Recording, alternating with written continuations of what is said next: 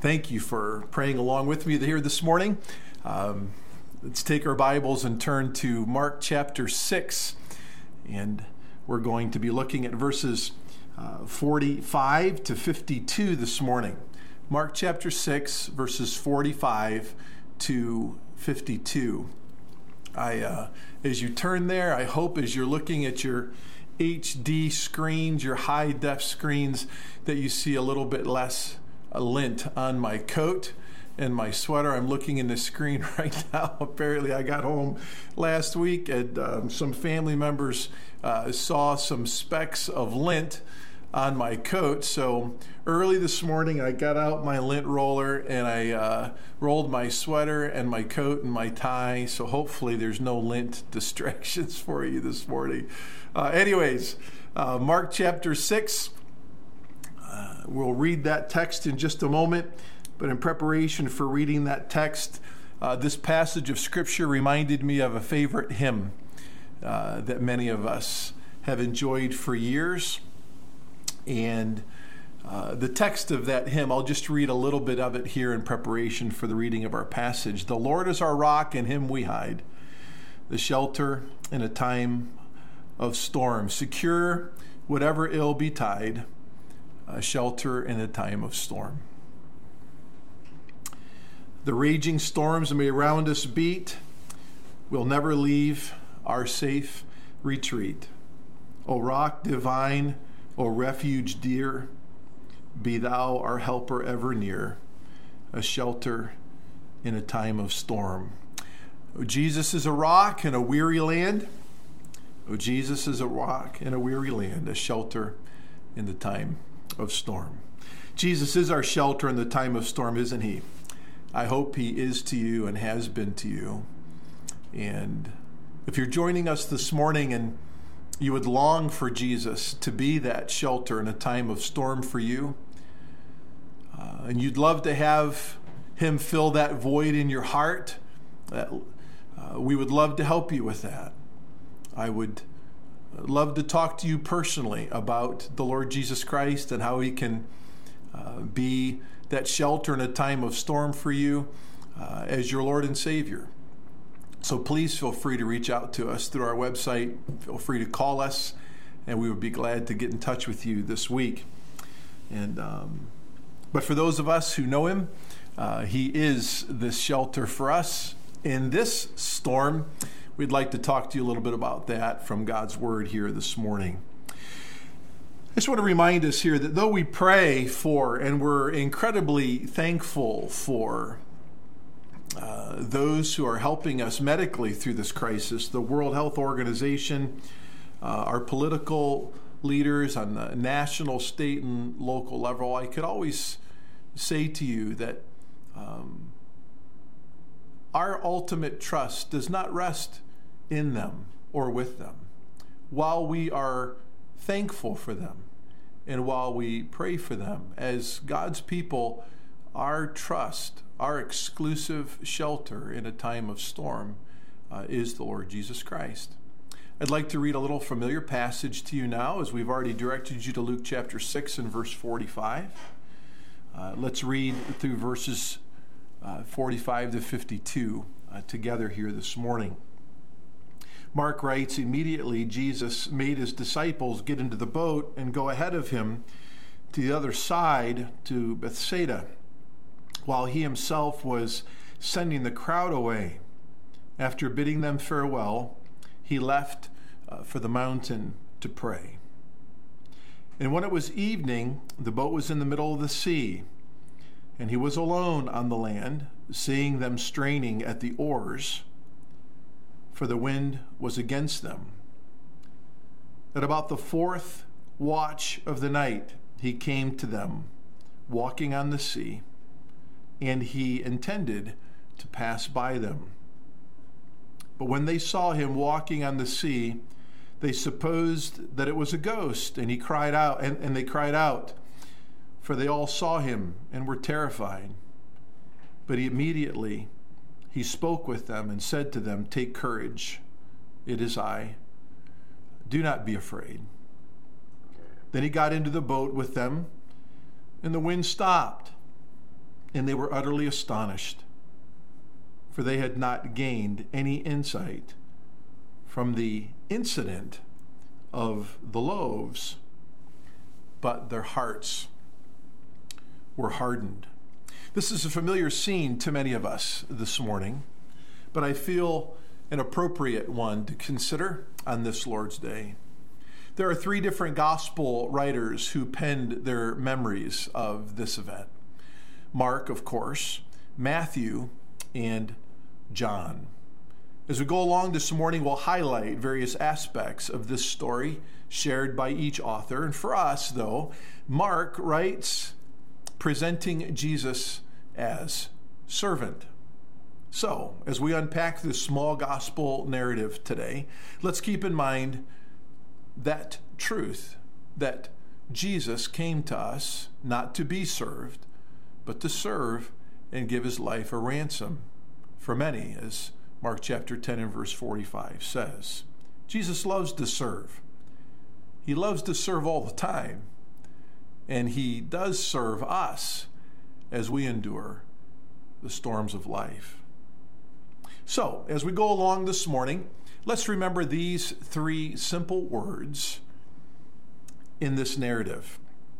Well, should I say these simple words that would explain and help us work through this narrative? First of all, let's remember the situation. Situation. The second word, compulsion. Compulsion. And the third, compassion. Situation, compulsion, and compassion. What's the situation that we understand here in the book of Mark? I'd like to first explain the setting of our short little narrative. What we've always known is that this text comes after the feeding of the 5,000. There was a Jesus frenzy, really, beginning to build in the region. Jesus is becoming somewhat of a fad.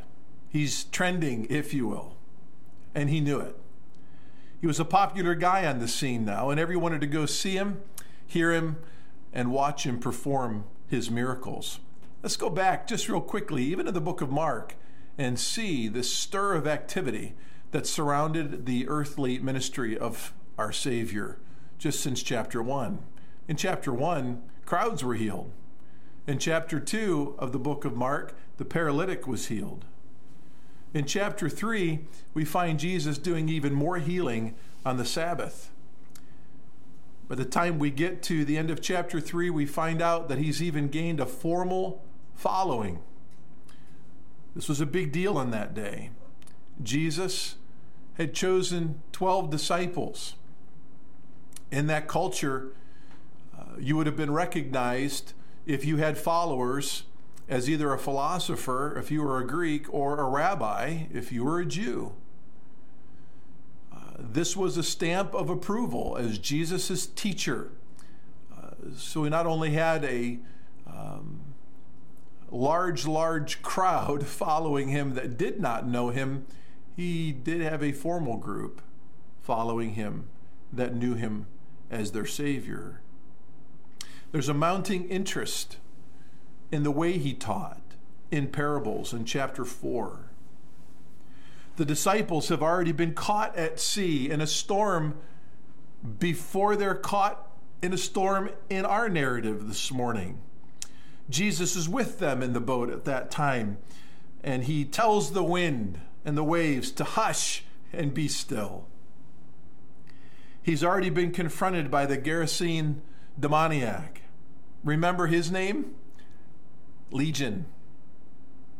And when the man is delivered from Legion, he asks to join Jesus in the boat, and Jesus says no. In chapter 5, verses 19 and 20, go home to your people and report to them what great things the Lord has done for you and how he had mercy on you. And the Bible says that he went away and began to proclaim in Decapolis what great things Jesus had done for him, and everyone was amazed. Well, the miracles and healings continue for the remainder of chapter 5. In chapter 6, his formal group of followers is sent out again. This is a significant event in this culture as well, where now the formal followers, the ones who truly were, we could say, saved or born again, that were following Jesus, were sent out by him to teach what they were learning from him. And then we come to the feeding of the 5,000 in chapter 6, and we know that was really more 10 to 11,000 people at that particular time. So Jesus knew that there was quite a human tsunami of interest coming his way.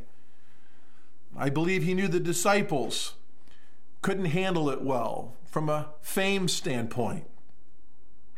Now let's remember too, Mark loves to use the word immediately in his gospel. Overall, the word is used throughout to show that there's always an urgency to do the right thing when we serve the Lord. And he uses the word twice, as we've already read in our story today. The first time he uses it to show us that the day had been long. The disciples were exhausted, having served, feeding thousands. But they were also, in their exhaustion, probably not able to handle the fame and popularity that was coming their way because of the ministry of Jesus. So it was later in the evening, probably about 6 or 7 p.m., that the Lord urges them and makes them, in verse 45, as we've already read, to go to the rocky beach and get in the boat. Remember those words? If you'll look at verse 45 with me, immediately Jesus made his disciples get into the boat. I can see the Lord gathering them up, speedily walking them down to the shore, making sure each of the men were loaded into the boat. And I can see Jesus even shoving the boat out into the water himself, just in a determined way, making sure his exhausted, somewhat probably confused by the interest, his disciples out into the water. And it says here, Mark mentions that Jesus returned to the scene of the feeding, and he spent time greeting the crowds and making sure that they were dismissed and on their way.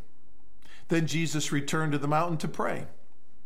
Some of the elevations around the mountains of the Sea of Galilee were up to 2,500 feet in elevation, so we're not sure how far Jesus climbed up into one of those mountains, but he did far enough away to get away from the people and get away from the frenzy and have some quiet time in prayer with his Father. So this is the scene. Tired but enamored with fame, the disciples are sailing off literally as the sun sets across the sea to Bethsaida. So from shore to shore, the farthest distance across the Sea of Galilee is about 8 miles. We're not sure specifically at what point the disciples took off and how many miles it was across. But with a steady wind, the disciples could make it across in a reasonable time and still get the rest they needed along the way. So that's the situation. That's the situation. Now let's consider together our next word, compulsion. Compulsion. I think it's wise to consider something about these men I believe Mark mentions with good reason. Verse 52 says that they had not gained any insight from the incident of the loaves, but their hearts were hardened. I would say in certain times of our serving Christ, we might go through the same reality. These servants were told 2 more times in the book of Mark that their hearts were hard. The development of true servants of Christ always takes time, doesn't it? The hardness of our hearts sometimes we're not even aware of. The situations the Lord places us in will often expose where our hearts are hard and need to be softened. This is why our goal is to always be growing in Christ's likeness, always serving as Mark presents Christ as servant, but always learning along the way too. This is Paul's heart in Philippians chapter 3, isn't it? He's compelled by the love of Christ to pursue Christ's likeness, forgetting those things that are behind, always pressing forward towards the likeness of Christ, always understanding that he's never arrived, but always working towards being like his Savior. And that's the way it is with us too. I was sitting with a godly saint recently who had been diagnosed with a terminal illness, and I would never suspect that this person would be struggling with any ungodly compulsion, knowing them, and yet they explained the struggle that they were having with a certain stubbornness in their hearts and how God was helping them deal with that during the storm of life. And it was a tremendous blessing to me and a tremendous reminder to me that even though I'm walking with God, I have a lot of growing to do. And when we experience various storms in life, whether it be the storm of the crisis with this virus or a particular storm that the Lord's providentially allowing you to endure, when we go through those storms, those hard parts in our hearts are often brought to the surface, aren't they? And by God's grace, he allows us to deal with them, to be molded by his grace, and then to be compelled to pursue Christ's likeness. And I think all of us are enduring that probably daily right now in various ways as we adjust to somewhat of a new normal here for the next couple months. So anyways, we can be serving and still unknowingly hardened in some areas. But I think it's a great thing to remember, a tremendous encouragement that Jesus actually still desires to use us. And he entrusts us with ministry, even though he knows we have these hard places that we yet do not know. He still compels us to move forward. So let's be reminded too that the disciples here did obey the Lord. They all got into the boat. There's no one standing on the shore, stomping their feet against the stone, saying, you know what, I'm enjoying this popularity. I'd really like to stand around these people a little bit more and have myself encouraged. I'm tired.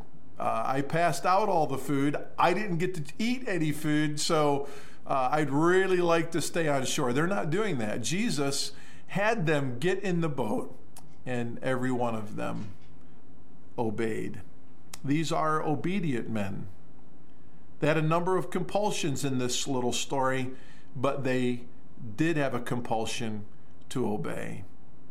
And I want us to be reminded that even though we struggle with our humanity, it's a blessing to know we can still walk with the Lord and still obey. Do we tire in our own weakness? I do.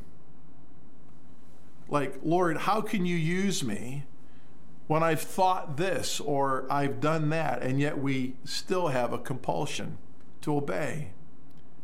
This is how God's grace compels us as growing followers of the Lord Jesus Christ. Could I ask all of us to think of each other in this way? Assume we all understand that we fail. Assume that we all have hard parts that have yet to be made known to us, let alone others. But always assume that God's grace is our tutor unto obedience and service to him. I think it's very important for you to remember that regarding me, and for me to remember that regarding you, and you for each other. We are all works, progressive works of God's grace unto Christ's likeness. And it's possible to still obey and grow in Christ's likeness as we work out the kinks, so to speak, in our character. I trust that you are seeking to obey the Lord as his disciple in the midst of all that's going on at this point. I think it's also vital here to see that sometimes obeying God leads us into some difficulties, some storms of life. If these followers of Jesus didn't obey, they would have never experienced the storm on the Sea of Galilee. Many listening this morning understand the principle from our narrative all too well. What storm are you enduring because you sought to obey the Lord? There are thousands of testimonies among us in our own church that can be shared. Our former pastor endured this because of his obedience. After trusting Christ as his Savior in college, he made his way to his father and told his dad that he was interested in ministry. That didn't go over well with his father. As a matter of fact, for a time his father told him that if you're going to be involved in that kind of a lifestyle, you're really not welcome in this home. That struck to the core of his early young Christian life, brought about tremendous discouragement, and he sought to still obey, though, and to pursue the ministry. And for 34 years, we were all very grateful here at Grace that he did just that. But his obedience brought great difficulty. Well, thank God, by his grace, that relationship, as the years went by, was restored with his father and strengthened. And his father actually, towards the end of his life, began to actually appreciate his own son's investment in ministry in our community. So we're thankful for that. And some of you have obeyed the Lord and suffered the consequences, so to speak. That's what servants do. We obey, we grow, and in our obedience, we suffer providential storms that develop our character. So these men were about to suffer according to the will of God. As we studied last week, the gusty, cold winds billowing over the mountains around the Sea of Galilee blew down upon the warm air just above the waters of the Great Lake, causing a severe windstorm. I don't believe we're told in any one of the gospel narratives that there was lightning or rain. If you've ever been to the region of the Sea of Galilee, you know it sits in a bowl surrounded by mountains, if you will. It can be sunny outside, and these winds can kick up, and they do so very quickly. You see, this is, I believe, the most shallow body of water of its size in the world. I believe our own Lake Erie is the third most shallow body of water of its size in the world. Lake Erie has often been put alongside the Sea of Galilee as having some similarities there. When the water is shallow and the winds come quickly, storms happen almost instantaneously. The disciples just get to work. They lower the sails and they begin to row manually. They do so for quite some time. John tells us in his mention of this narrative that they're about 3 to 4 miles across the lake when the storm hits. A gospel writer tells us that the time is about 3 a.m. or the fourth watch of the night. If they took off around sunset and they're 3 to 4 miles across the lake by 3 a.m., then most writers believe they could have been rowing intensely for some 4 to 5 hours, and they're absolutely physically spent. The wording of our text says that they were straining at the oars. John writes they were frightened. This is a strong word. It's a word used of people who riot. They're at their wits' end and willing to do anything they can to survive or to, should I say, get their way or in their will to live. They were truly coming to the end of themselves. I can remember my wife and I having the opportunity to go watch one of our sons play baseball in Hawaii. We had the opportunity to take a little kayaking excursion. And we had found this one little excursion that allowed you to kayak out towards the island where they supposedly filmed Gilligan's Island. Now, if you remember the beginning of the show, when they're on their way to a 3-hour tour and it turned into a frightful trip, there was a picture of an island on the screen. Well, that was the island that we were able to kayak to. While we were on our way, though, some severe winds came over the mountains there in Hawaii, and it was causing us some great trouble. We were straining at our oars It seemed no matter how hard we tried to move forward, we were being moved sideways or backwards. And we were at this for some 20 to 30 minutes until the tour guide who's on the pontoon boat out in front of us realizes that everyone in this little tour is not making it very well. And we actually wondered if we weren't going to become like Gilligan and his friends, stranded on a remote island in quite some trouble. But nonetheless, we somewhat understood what it meant for them to strain and to struggle. We really came to the end of ourselves. We became so tired. I became so tired, I couldn't even stay in my kayak. My kayak tipped, and they had to come get me out of the water. But nonetheless, these folks were frightened. They were scared, and they knew that they were in trouble. So now they're probably putting their oars down. They're giving up. They're probably sitting down with no strength even to speak to one another, and just maybe waiting for the boat to capsize and meet their final fate. You know what? And sometimes when we obey the Lord and He brings us through a storm, He wants us to realize the only way to endure through this storm is through His strength. You know, it's okay. It's okay to come to the end of ourselves, even as Christ followers, in the time of a storm. It's okay. Are you there today? Have you obeyed in the storm? Has the storm come because of your obedience? Have you come to the point where you've come to the end of yourselves? Maybe a little bit distraught and discouraged because you're wondering why the Lord's put you through so much when you chose to obey, and now you've persevered so well by God's grace, and now humanly you've come absolutely to the end of yourself. And you feel, what's going to happen now? You still have this compulsion to trust and obey and to move forward, but actually, humanly, you can't. You just can't. I want to let you know that that's a normal place for a believer to be. And it's okay.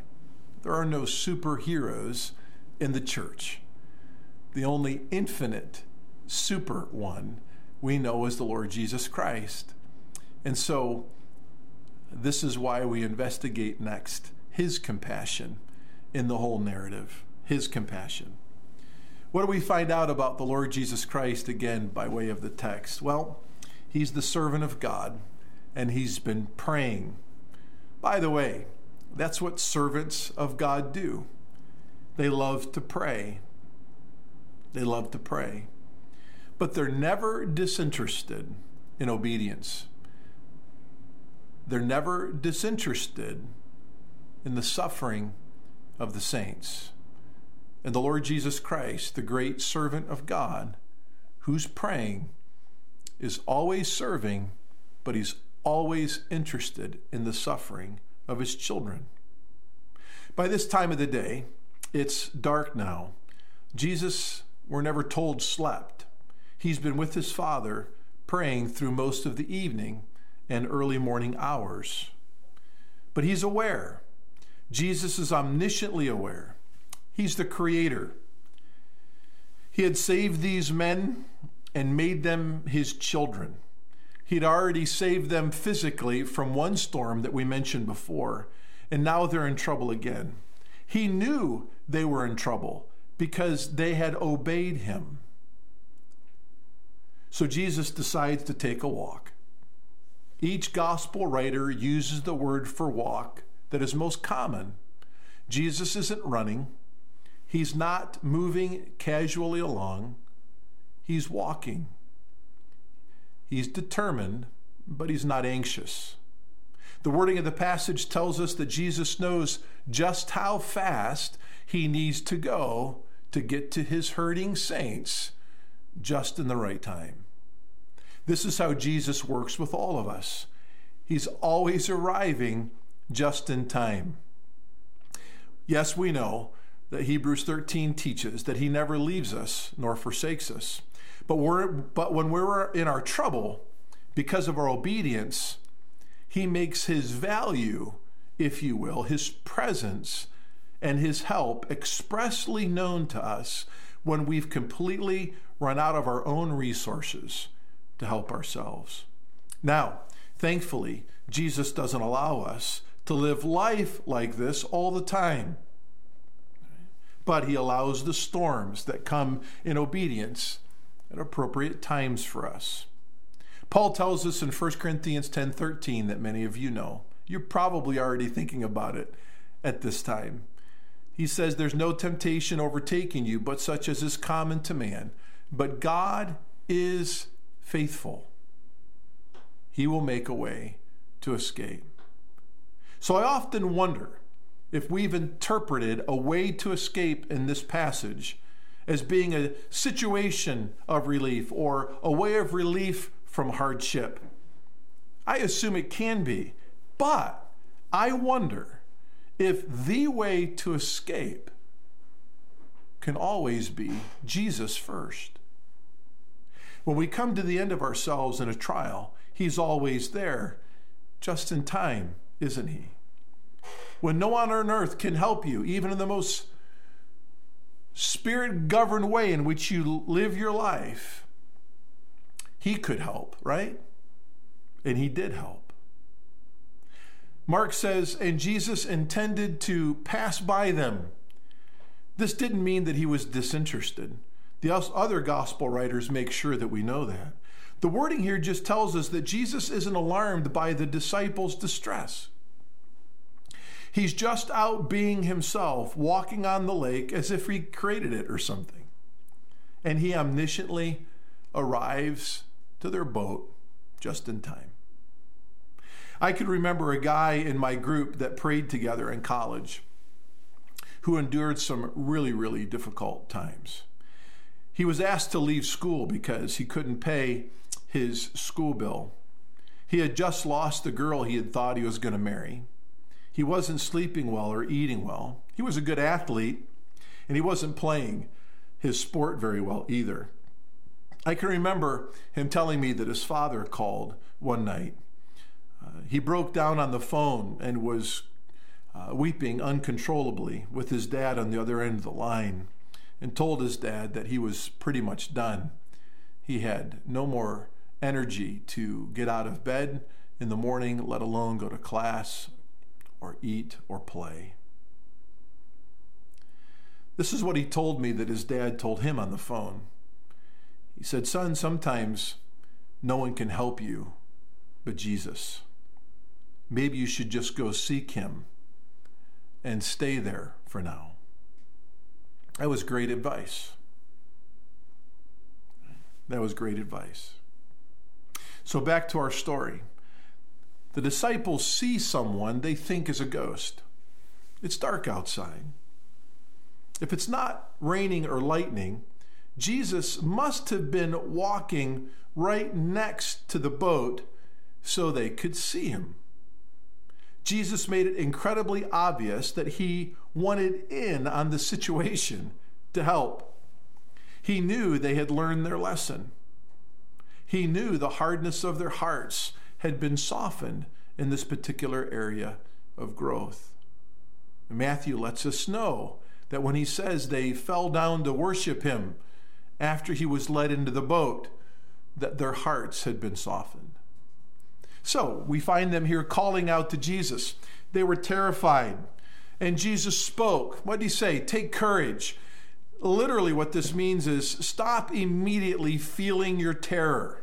I've got this. And then he says, it is I. Is this a statement of divinity, you think? Is he saying, I am? Is Jesus saying he is Jehovah, creator, sustainer, and the one who keeps all of his divine promises? And then he says, don't be afraid. And then the text says he got into the boat with them. What a beautiful thing Mark writes here. The God-man, the servant of the Most High, joins them in the storm and then gets into the boat to ride out the storm with them. And Jesus ends up being the way of escape for these terrified men. When he steps into the boat, immediately the winds stop and the waves settled. It's calm and completely still. Have you ever been on vacation and gone off out by yourself at night? I have. Maybe it's a vacation where there's a beach by the ocean. It's a clear night. There's little to no wind. You just go out onto the beach to take a stroll. And I like to just sit down on that beach and lay back, look up at the stars, take a deep breath, and just listen to the waves gently lap up on the shore. It's calming. It's settling. So think about this. These men go from being completely terrified, to complete peace. They're relaxed now. They're exhausted, but they're relaxed. John tells us something even more interesting. Immediately after Jesus stepped into the boat, they found themselves on shore. Was this a miracle?